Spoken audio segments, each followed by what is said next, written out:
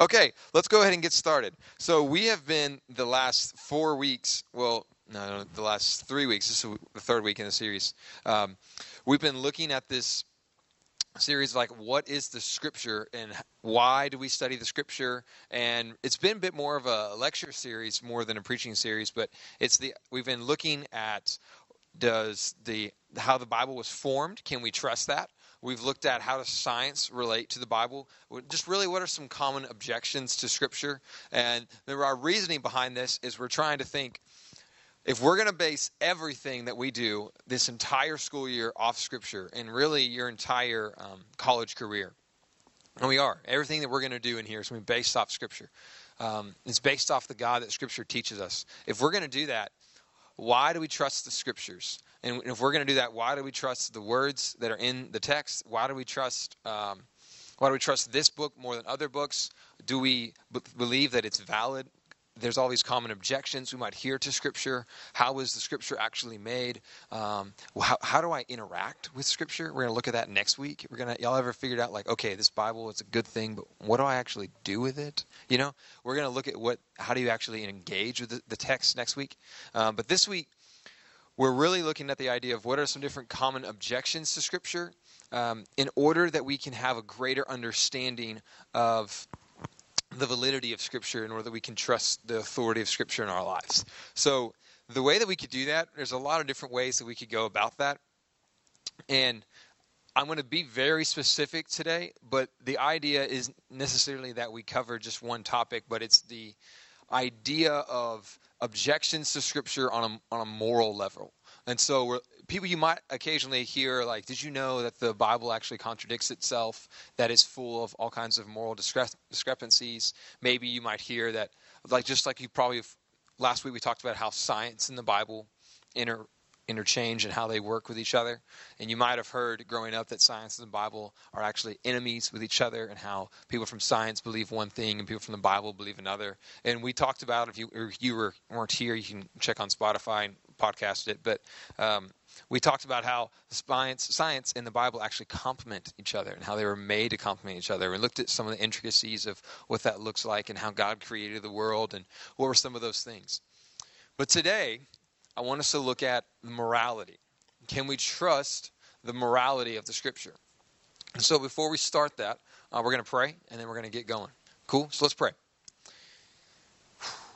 God, there's a lot of material today. May our heart and our ears be ready to receive the material that you have for us, God. And can we process the information you want us to process?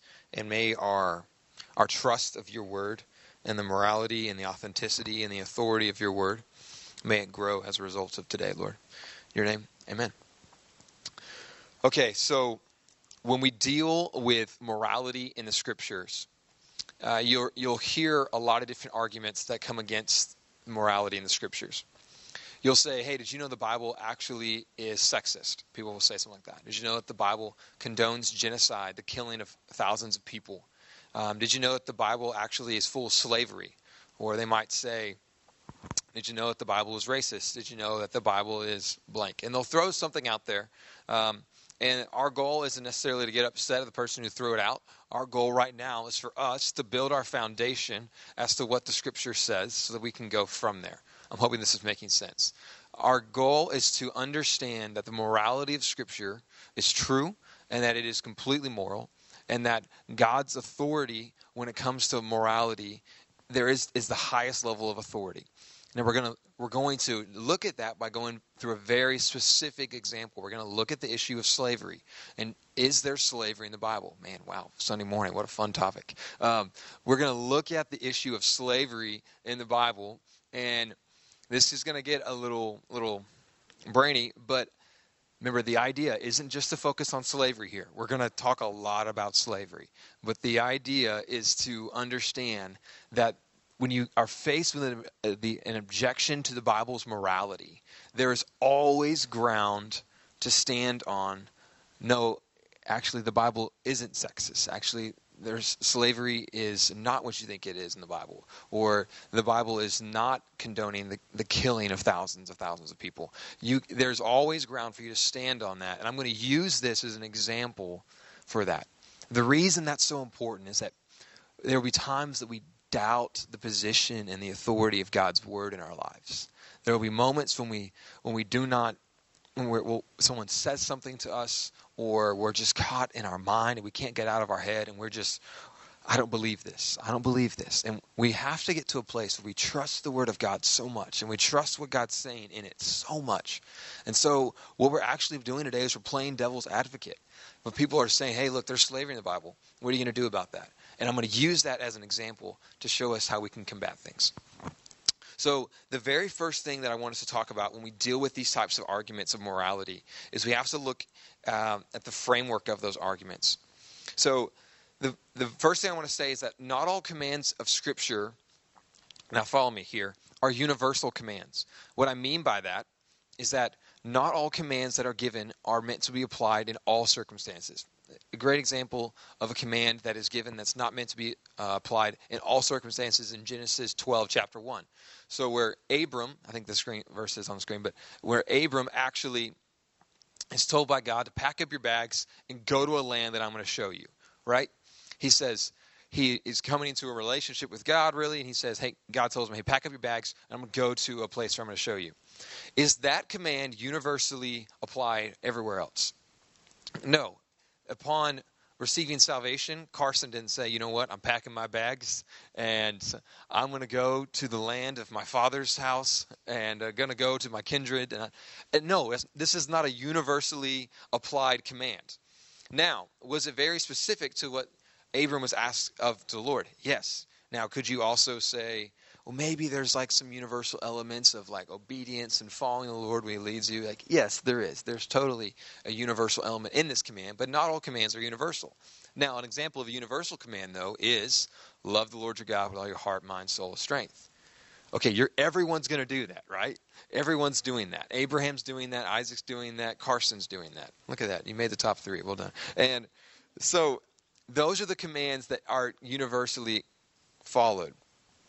So when we look at law, and we're going to look at slavery, and we're going to actually find that there are laws about slaves, and in Scripture, and we're just breathe.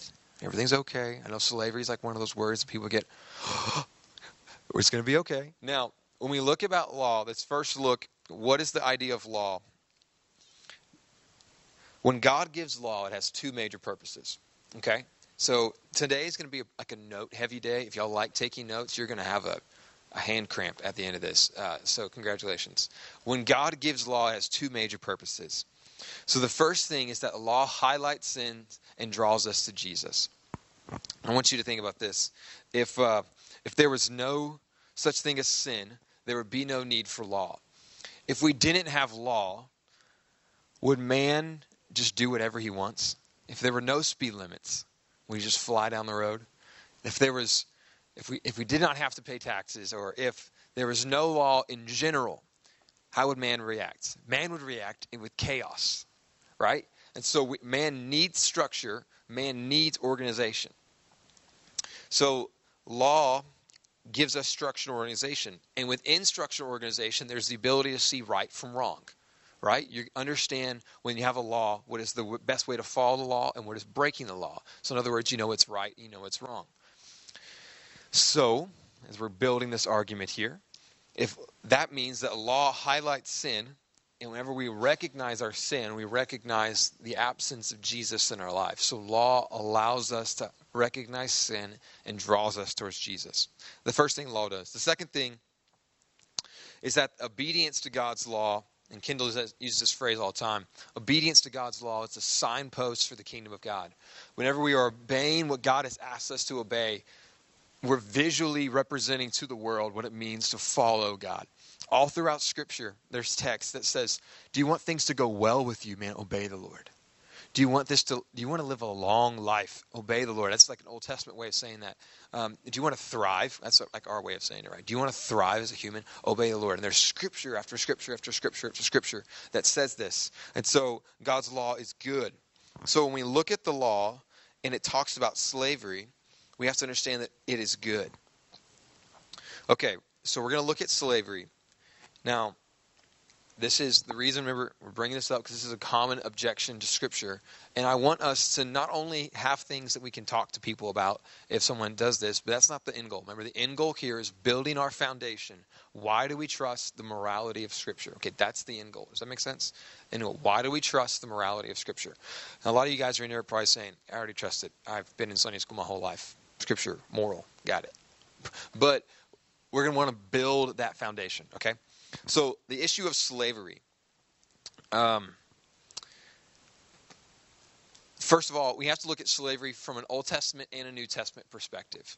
So the slavery that which biblical writers lived in, first of all, this is the most important thing y'all need to hear, is that it was not based around race. Okay, so if we're tackling the issue of slavery, and that it's in Scripture, and we're going to look at some scriptures that kind of show what I'm talking about. But the issue of slavery that we think about, when I say slavery, we automatically in this room think about Civil War slavery. We think about transatlantic slavery. You might think about sex trafficking or any of those things. And a lot of that has a completely different connotation and meaning than the slavery that we're going to talk about today. So when we think about slavery, we are automatically going to start thinking about slavery in terms of race. We're thinking about it from a racist idea. And one of the things that we have to understand is that slavery in biblical times is not based among race. So, and matter of fact, when different areas in biblical times were conquered, the area that was conquered became slaves of those who conquered it. Right? Like if I had a tribe and Carson, I'm picking on you today, Carson. Carson was king of the Carsonites. And the Johnanites beat the Carsonites. This is awesome. So Carson becomes, the Carsonites, become our slaves, right? And that's culturally how it works. So slavery is something that's kind of institutionalized in culture in Bible times. So let's look at the Old Testament first. And this is going to be just perspective for y'all. You're probably just going to learn some about Old Testament slaves. I might have read a little way too much about this stuff. So, basic ancient slave law. Are y'all ready for this? Man, this is so exciting. Okay, ancient slave law. There are three things that were in ancient slave law. This is not biblical slaves. This is just what slave life was for the Carsonites. So, a slave was property. The slave owner's rights of the slave person were that the slave owner had rights over the person and the work of the slave. So the owner was in charge of the work and the slave. And thirdly, the slave was stripped of his identity. That's racial, familial, social, and martial identity. So he was property, owned. His work was completely connected with him, and that he was stripped of his identity. This is what it looked like. So that is what slavery looks like. Now, when the Old Testament talks about slavery, it's going to be shocking. It talks about it very countercultural to that. The Bible is often countercultural to what's normal, right? That's something that we know. So the Bible talks about slavery very countercultural to this. Let's read some scriptures. I'm going to read them very quickly to save y'all some time. Today's text is just going to be on the screen. It's going to be a lot easier. All right, y'all are welcome. And so we're going to go Exodus 21. We're going to read some verses on slavery. The idea here is let's just see what the Bible says about slavery, okay?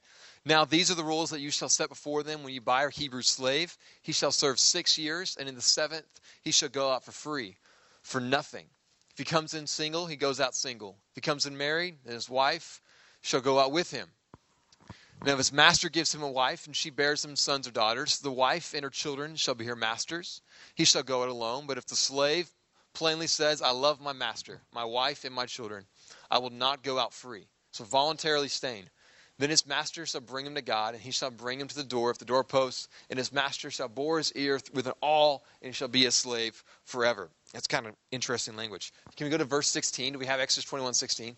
So whoever steals a man and sells him, and anyone found in possession of him shall be put to death. So let's just pause real quick. Man, okay, that is slavery that we're kind of used to.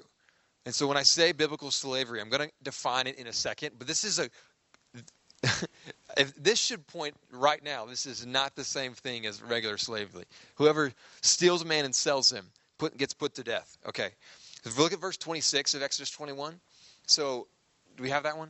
Please let me have that one. All right, perfect. So when a man strikes the eye of a slave, male or female, and destroys it, he shall let the slave go free because of his eye. Okay, let's just stop there before we go into the next verses.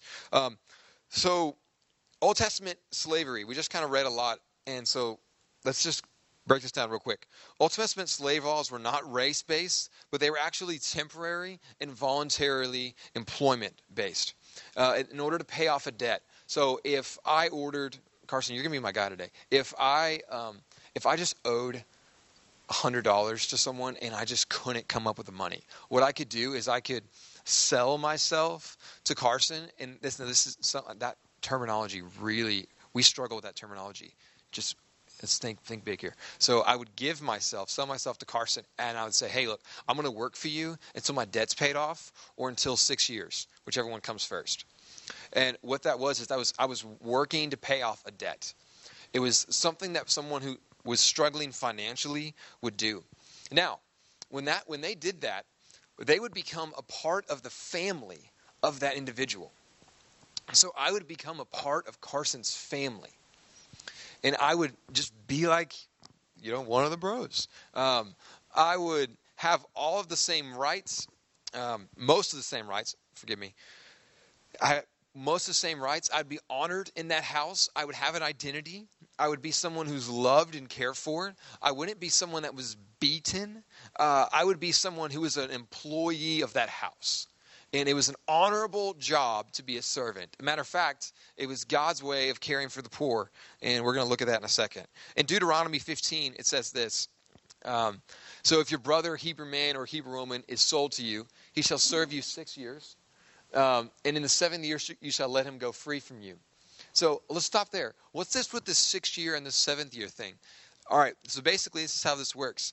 God's design for slavery in the Old Testament was never that they would just be enslaved forever. As a matter of fact, it wasn't just for people to be enslaved. The design was to help with poverty, to help with the community's income and economical status. So every 6 years, your debt got forgiven. I didn't care if you owed $100 million or $1 million, right? You're working every day, and if you only paid off $30,000 and it's after 6 years, your debt's forgiven. That's how it works. And so there's this. It's the year of Jubilee. So every 7 years or every 50 years you follow the year of Jubilee, your debt was forgiven. That's totally different than what we might think of with slavery, right? Remember, this is not punishment. We just read a verse a second ago. Actually, let's just keep going. So, and when you let him go free from you, y'all see where I'm at? And when you let him go free from you, you shall not let him go empty-handed. You shall furnish him liberally out of your flock, out of your threshing floor, and out of your winepress. As the Lord your God has blessed you, you shall give to him. And you shall remember that you were a slave in the land of Egypt, and the Lord your God redeemed you. I command you this day. I love that. And then he talks about how I'll be a slave forever. And it's pretty much the exact same verse we just did. He says that when you actually let your slave go, and Carson finally, it's 6 years, and Carson says, John, you've done a great job. Go ahead and get out of here. He doesn't just say well, whatever. I guess it's been 6 years, so according to this law, you have to go, I guess. And then hits me on the way out, and I walk off. He says, hey, John, you did great. Here's a sheep. And, take something. And he gives me what I need for my journey to set me up for success.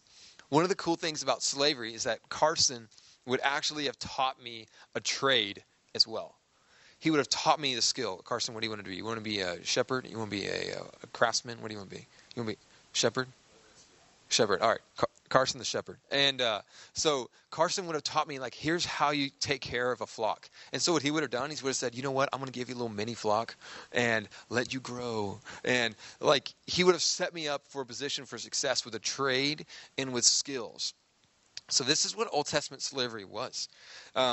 Y'all remember that verse we just looked at a second ago? It was the Exodus 21, I think the 16 one. And it said that the 26 one. It says that if you hit someone and his eye comes out, First of all, you're slapping that guy a little hard. And if it's like that Batman slap meme, if you hit someone and his eye comes out, you actually, his term's over. I don't care if it was day 2 and it was a 6-year term and you got frustrated and Carson just slapped me, my eye popped out. I would be set free. Why? Because that is not how this system is supposed to work. So we say slave, and we automatically think Civil War, right? And we've got to retrain our mind when we hear slave. And so someone says, hey, man, do you know there's slavery in the Bible? You'd be like, you know what? You're right. Do you know it's really good? Like, it was useful. Like, it was helpful for someone who was poor. It was helpful for someone who couldn't pay off their debt. Now, was it a perfect system? No, it wasn't a perfect system. But do you know it was 1,000,000 times better than anything else that was culturally around in that world? Do you know when you actually look at the world, slavery was huge, that everyone was involved in slavery, but Scripture, the Old Testament slavery shows a totally different way to do it. Matter of fact, the Anchor Bible Dictionary says this. It says that within the Bible, it's the first appeals in world literature to treat slaves as human beings for their own sake, and not just for the master's sake. So we have Scripture. It's the first place that slavery says, treat them like humans. What? What a novel idea. Scripture saying that. So another way that you can think about this is that slavery in the Old Testament was kind of like colonial America. If someone was going to travel across the pond, if you want to say that, right, to come to America from Europe, if say they were leaving Britain and they didn't have enough money, what they would say is like, hey, I'm going to sell myself to you and serve as an employee for this trip, and I'm going to work at the whatever farm you come to for 5 years as a way of paying for my voyage. That's a much better analogy of that. Matter of fact, 1/2 to 2/3 of white immigrants from British colonies actually did that.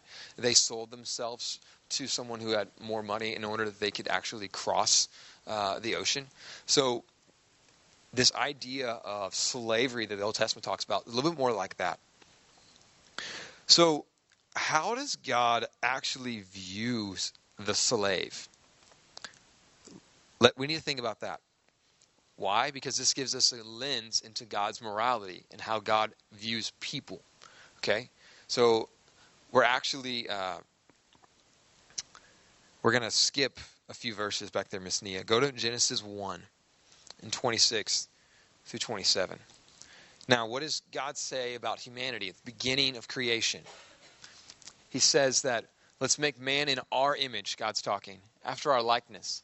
Let them have dominion over the fish of the sea and over the birds of the heavens and over the livestock and over all earth and over every creeping thing that creeps on the earth. And then so God created man in his own image. And in the image of God, he created them, male and female, he created them. Side note, this can also be a verse to talk about the sexism in the Bible. But we see here that all humans are image bearers of God. Every single human. And that God's viewpoint, he doesn't necessarily have to make a sentence that says, I view slaves just as equally as I view humans. Right? That's a terrible sentence. God would never say that. He doesn't make sentences that we are need to say. This is God's stance on slavery. He just makes sentences based upon humanity. We're the ones that decided to place them into different slave categories. And so he says that all humans are made in the image of God. I found this really cool verse in Job. Job chapter 31. Job's talking. Job's kind of this emotional guy. He goes on weird rants. I love the guy, right? Emotional, goes on weird rants. Yeah. All right. So, sounds kind of like a Cowboys fan after Sunday night. And he just goes on weird rants. And here's what he said. And he's talking about slaves just randomly. He says, if I've rejected the cause of my manservant or my maidservant when they brought a complaint against me, what then shall I do when God rises up? He's saying, if I didn't listen to what they said, what am I supposed to do when God calls me out on it? When he makes an inquiry, what shall I answer him? Did not he who made me in the womb make him? And did not one fashion us in the womb? Listen, what do you see there? You see Job saying equality among men, whether the slave owner or the slave. You see equality among men. This is going to be a key thing when we get into what New Testament slavery looked like. One other small point I want to talk about. In Leviticus chapter 25, we're not going to go there, but Leviticus says that if someone is a slave in a neighboring region and they flee to you, what you're supposed to do is take them in and care for them. That law was completely prohibited by all other societies. And strict punishment came as a result of all of that.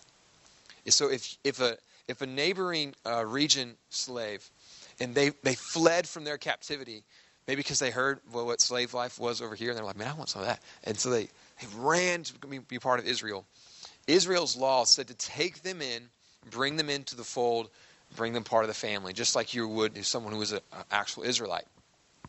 But nowhere else in society was that deemed okay, and that was met with harsh punishment. Yet God makes it a rule to care for that individual. Do y'all just see an abundance of God's care here? Okay, so I want us to look a little bit more. In Deuteronomy 5, don't put the verse up there.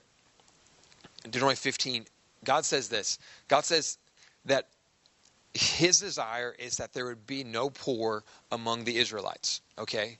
But he sets in place this system that because there are poor, this is how the poor can help their economic growth.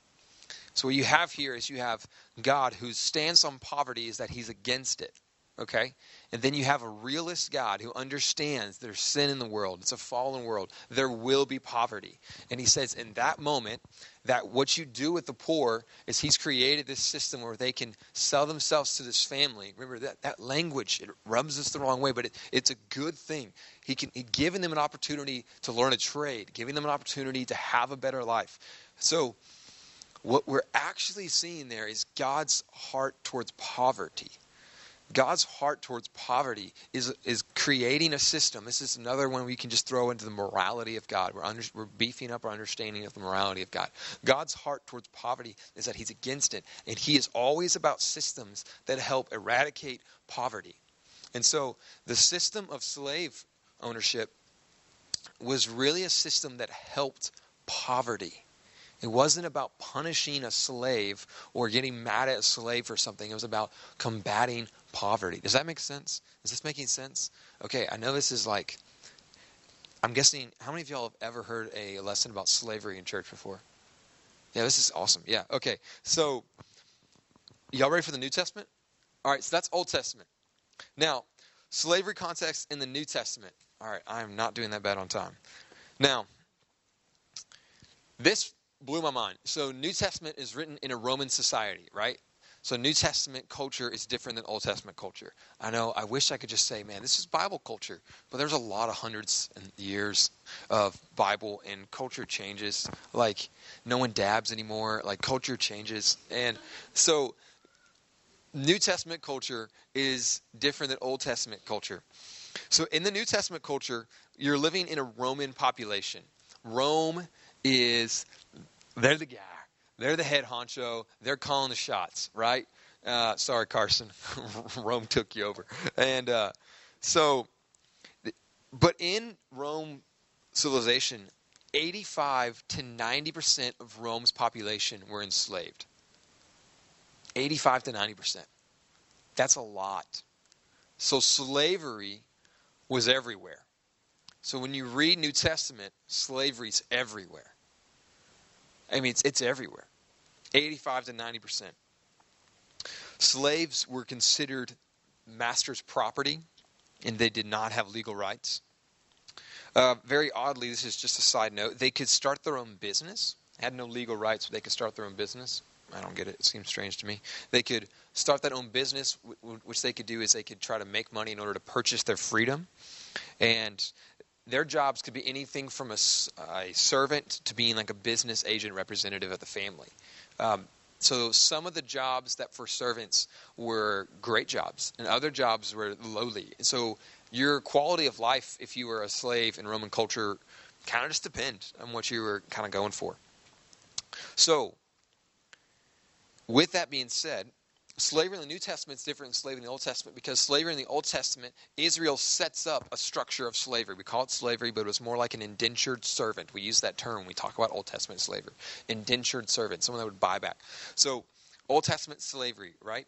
But in the New Testament, the church doesn't get that opportunity to create this is the structure we're going to live in. They're living in a structure that's already created for them. Does that make sense? And so they're living in a place where slavery is this, and this is what slavery is. You cannot change this. 85 to 9% of it. Slaves have no legal rights. Slaves are master's property. This is what slavery is. And so New Testament, when it talks about slavery, it's talking about slavery within that system. It's not talking about slavery that they've created, a system they've created. They're talking about it within that system. That makes sense? You see the difference there? So New Testament, they're living in a system that Roman culture has already created. Old Testament, they created the system of slavery that was good. That was the indentured servant model. Does that make sense? So in that, the New Testament actually says a lot about slavery. We're going to Bible drill this real quick. So let's go to Galatians 3 real quick. I want y'all to just get an overview of what people say about slavery in the New Testament. Galatians 3. So then the law was our guardian until Christ came. We talked about that earlier. In order that we might be justified by faith. But now that faith has come, we're no longer under a guardian. For in Christ Jesus, you're all sons of God. You are all sons of God through faith. For as many as you were baptized into Christ have been put on Christ. And then he goes on to say, there is neither Jew nor Greek. There's neither slave nor free. There's male nor female. Once again, the Bible is not sexist. For you are all one in Christ Jesus. And if you are Christ, then you are Abraham's offspring, heirs according to the promise. Look at that. There is no longer slave nor free. Okay, so he's talking about a different, he's talking about when you come to understand, have a relationship with God, there is not, well, they're a slave and I'm a freed man, so I'm better. Or I'm Jew and he's Greek, so I'm better. Or I'm male and a female. It's, that, no. You are a child of God, and that is your identifying marker. So the way that they're going to do that, we're going to look at this, but the way that they're going to combat slavery in the New Testament isn't to kick down the doors of the slave house and say, we're done, torch this sucker. What they're going to do is they're going to completely rewrite social norms and saying that there will not be barriers between this person and this person, but we will all be together as a family. Look at Colossians 3. This is that word all is going to come up. Colossians 3:11. Here there's not Greek and Jew, circumcised and uncircumcised, barbarian, Scythian, slave, free, but Christ is all and in all. He's saying, look, we got to get rid of these ideas. And Colossians also goes on to say in verse 22 that bondservants. So now Paul is talking to slaves. It says, bondservants, slaves, obey in everything those who are your earthly masters, not by the way of eye service as people pleasers, but with sincerity of heart. The Bible has a section that's written to slaves. This is crazy. All right, so, I need to breathe. I got a little fired up. All right, not by way of eye service as people pleasers, but with sincerity of heart, fearing the Lord. Whatever you do, work heartily for the Lord and not for men, knowing that from the Lord you'll receive the inheritance as your reward. You are serving the Lord. Go to the verse 4, next one. The next slide. Masters, treat your slaves justly and fairly, knowing that you also have a master in heaven. Now, we can read that, and someone can say, did you know there's slavery in the Bible? And did you know that Paul, right here, Paul doesn't come out and say, slavery's bad. Don't do it. You know, the Bible doesn't speak up against social injustice. Did you know that? And we just smile and we say, you know what? I'd love to have a conversation about that. And because what he's actually doing is making a very bold sentence about social injustice, but he's not doing it from a political standpoint. He's doing about it from rewriting social frameworks. Okay? So he actually writes stuff for that. So there's no slave and master. We're all one in Christ Jesus. All in all. We're supposed to do fair treatment. Matter of fact, we're not going to go there, but in 1 Peter, this is a little nuance, but Peter actually writes to a slave who's being harshly treated, and who's receiving harsh treatment. There we go. And he says, here's how you honor the Lord in the midst of that. Wow. What a timely verse that could be used throughout years of slavery. In Philemon, it's like the smallest book in the Bible. It's like the book of the Bible you read when you want to feel good about reading a whole book in the Bible, and because it's one chapter, and you open to Philemon, and you're like, I read a whole book today. Super Christian. And so you read Philemon. The story of Philemon's pretty cool, but I want you to look at this. Philemon's actually a slave owner, and there's this guy who's a slave named Onesimus. You guys want to name your kid that? Onesimus. Yeah, probably not. All right. So there's this slave back, and he says this, for this is perhaps why we parted from you for a while, that you might have him back forever, no longer as a bondservant, as a slave, but more than a slave, as a brother, especially to me. but how much more to you? Paul is encouraging Philemon to welcome back Onesimus, not just as a slave, but as a brother. Do you see how the New Testament is rewriting the social framework between slave owners and slaves? Yes, slavery was real in the Roman culture. Yes, it was totally real. But he was saying, you know what? View them like a brother. He's saying that if you have a slave, okay, say you have a slave and his name's Onesimus. You know what you're going to do with that slave? What you're going to do is you're going to view him completely like you view your brother. You're going to view him like family, and you're going to bring him into you're going to love on him, and you're going to take care of him. All of a sudden, slave becomes more of a technicality of a word. Do y'all see that? Like, technically I have slaves, yeah, but they're not like beneath me. They're just like my friends, and I care for them, and we love each other, and we support each other like brothers. And so what they're doing is that he's doing the best that he can do in the system that God has placed him in the Roman system.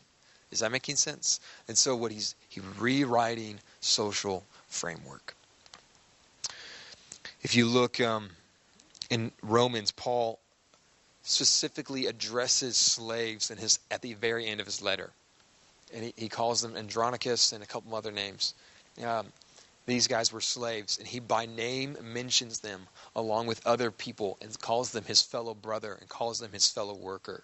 You see that there was identity placed on slaves in New Testament literature. Now remember, what was a part about slavery context in the New Testament is that they didn't have any legal right and they were master's property. But what New Testament literature does, they place identity and they place value back into the individual. Does that make sense? One last verse. I think we're doing great in time. Revelations 18. This is a really cool verse. I just wanted to share it with you guys. I couldn't help but not share it. So in Revelation, this is like doomsday stuff, right? So Revelation's happening, and this is apocalyptic, and there's a city named Babylon, and they're getting in trouble. And they're getting in trouble. Well, trouble's a light word. They're getting like incredibly doomed, and they're getting judged. And one of the things that they're getting judged for is that they had slaves. Check out some language here. Just read with me. And the merchants of the earth weep and mourn for her, since no one buys their cargo anymore. Cargo of gold, silver, jewels. Okay, skip down. And sheep, last line. Sheep, horses, and chariots. And slaves, that is human souls. Okay, merchants no longer buy their cargo, slaves. So, I love this.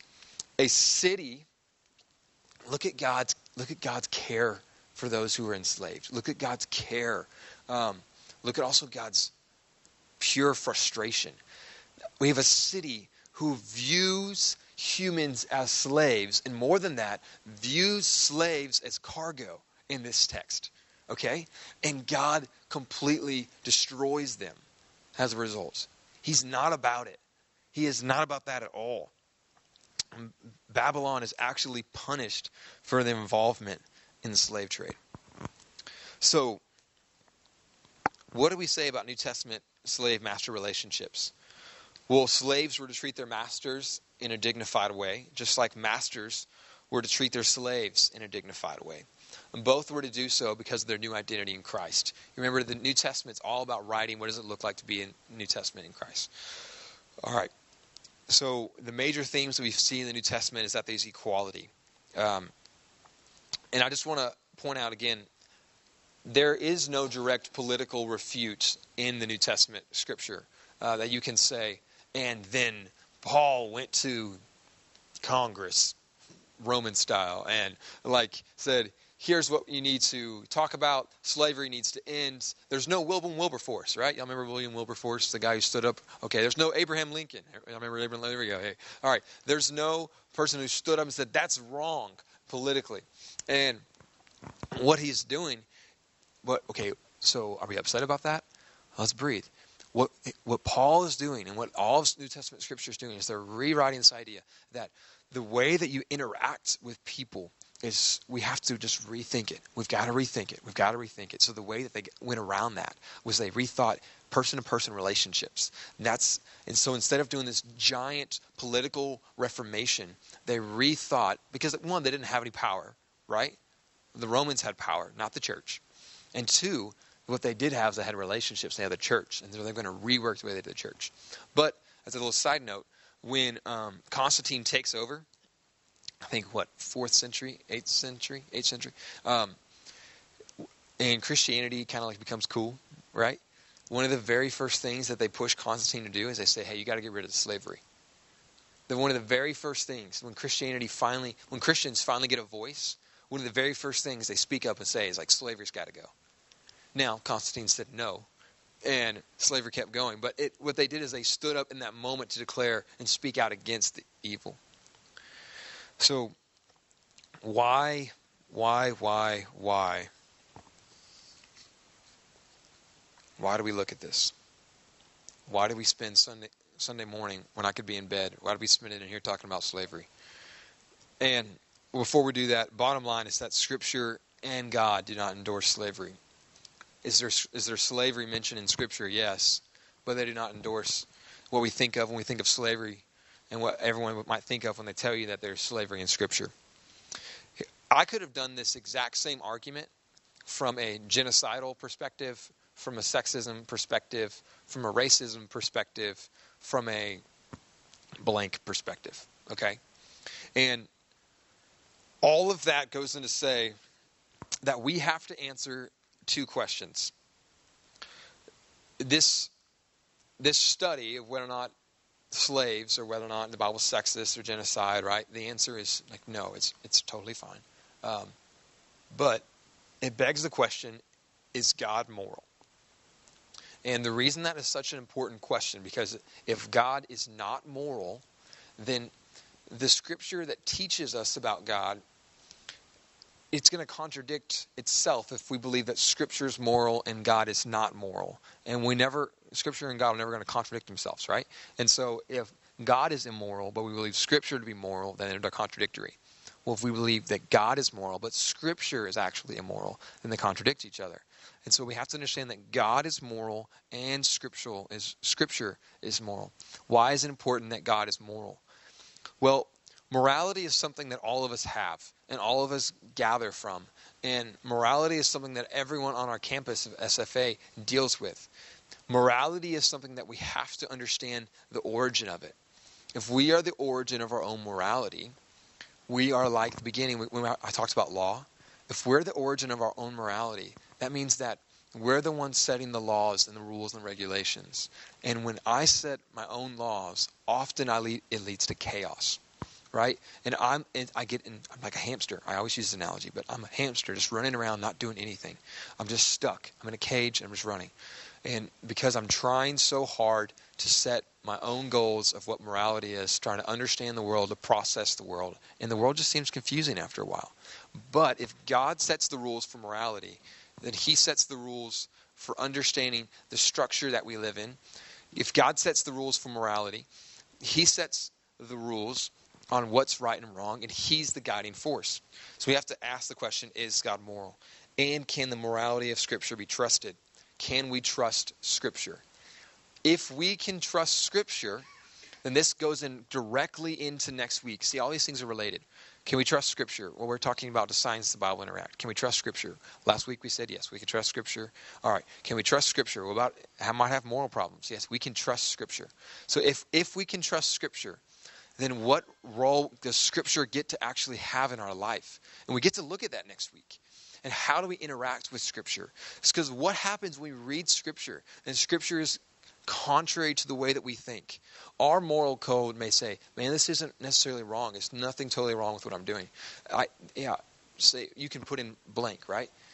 And all of a sudden, Scripture says something different. What we have to do in that moment is trust the morality of Scripture and say, okay, no, but I hold fast into what Scripture says. And Scripture actually gets the opportunity to change my morality. Scripture gets the opportunity to reflect in my life, to change who I am. Because we're going to be placed in a position, and I'll leave you with this thought. we're going to be placed in a position one time where what we think is in direct contradiction to what Scripture thinks. And I'm trying not to be like your granny beating you over the head with Scripture here. What I am trying to say is that Scripture is meant to have a prominent role in our life because it's going to push us to who God is. It's going to push us into how do we actually know that God? How do we interact with that God? And how do we live on this earth? In the living out on this earth, if Scripture is moral and the standard, then we have to give it that access in our life. Does that make sense?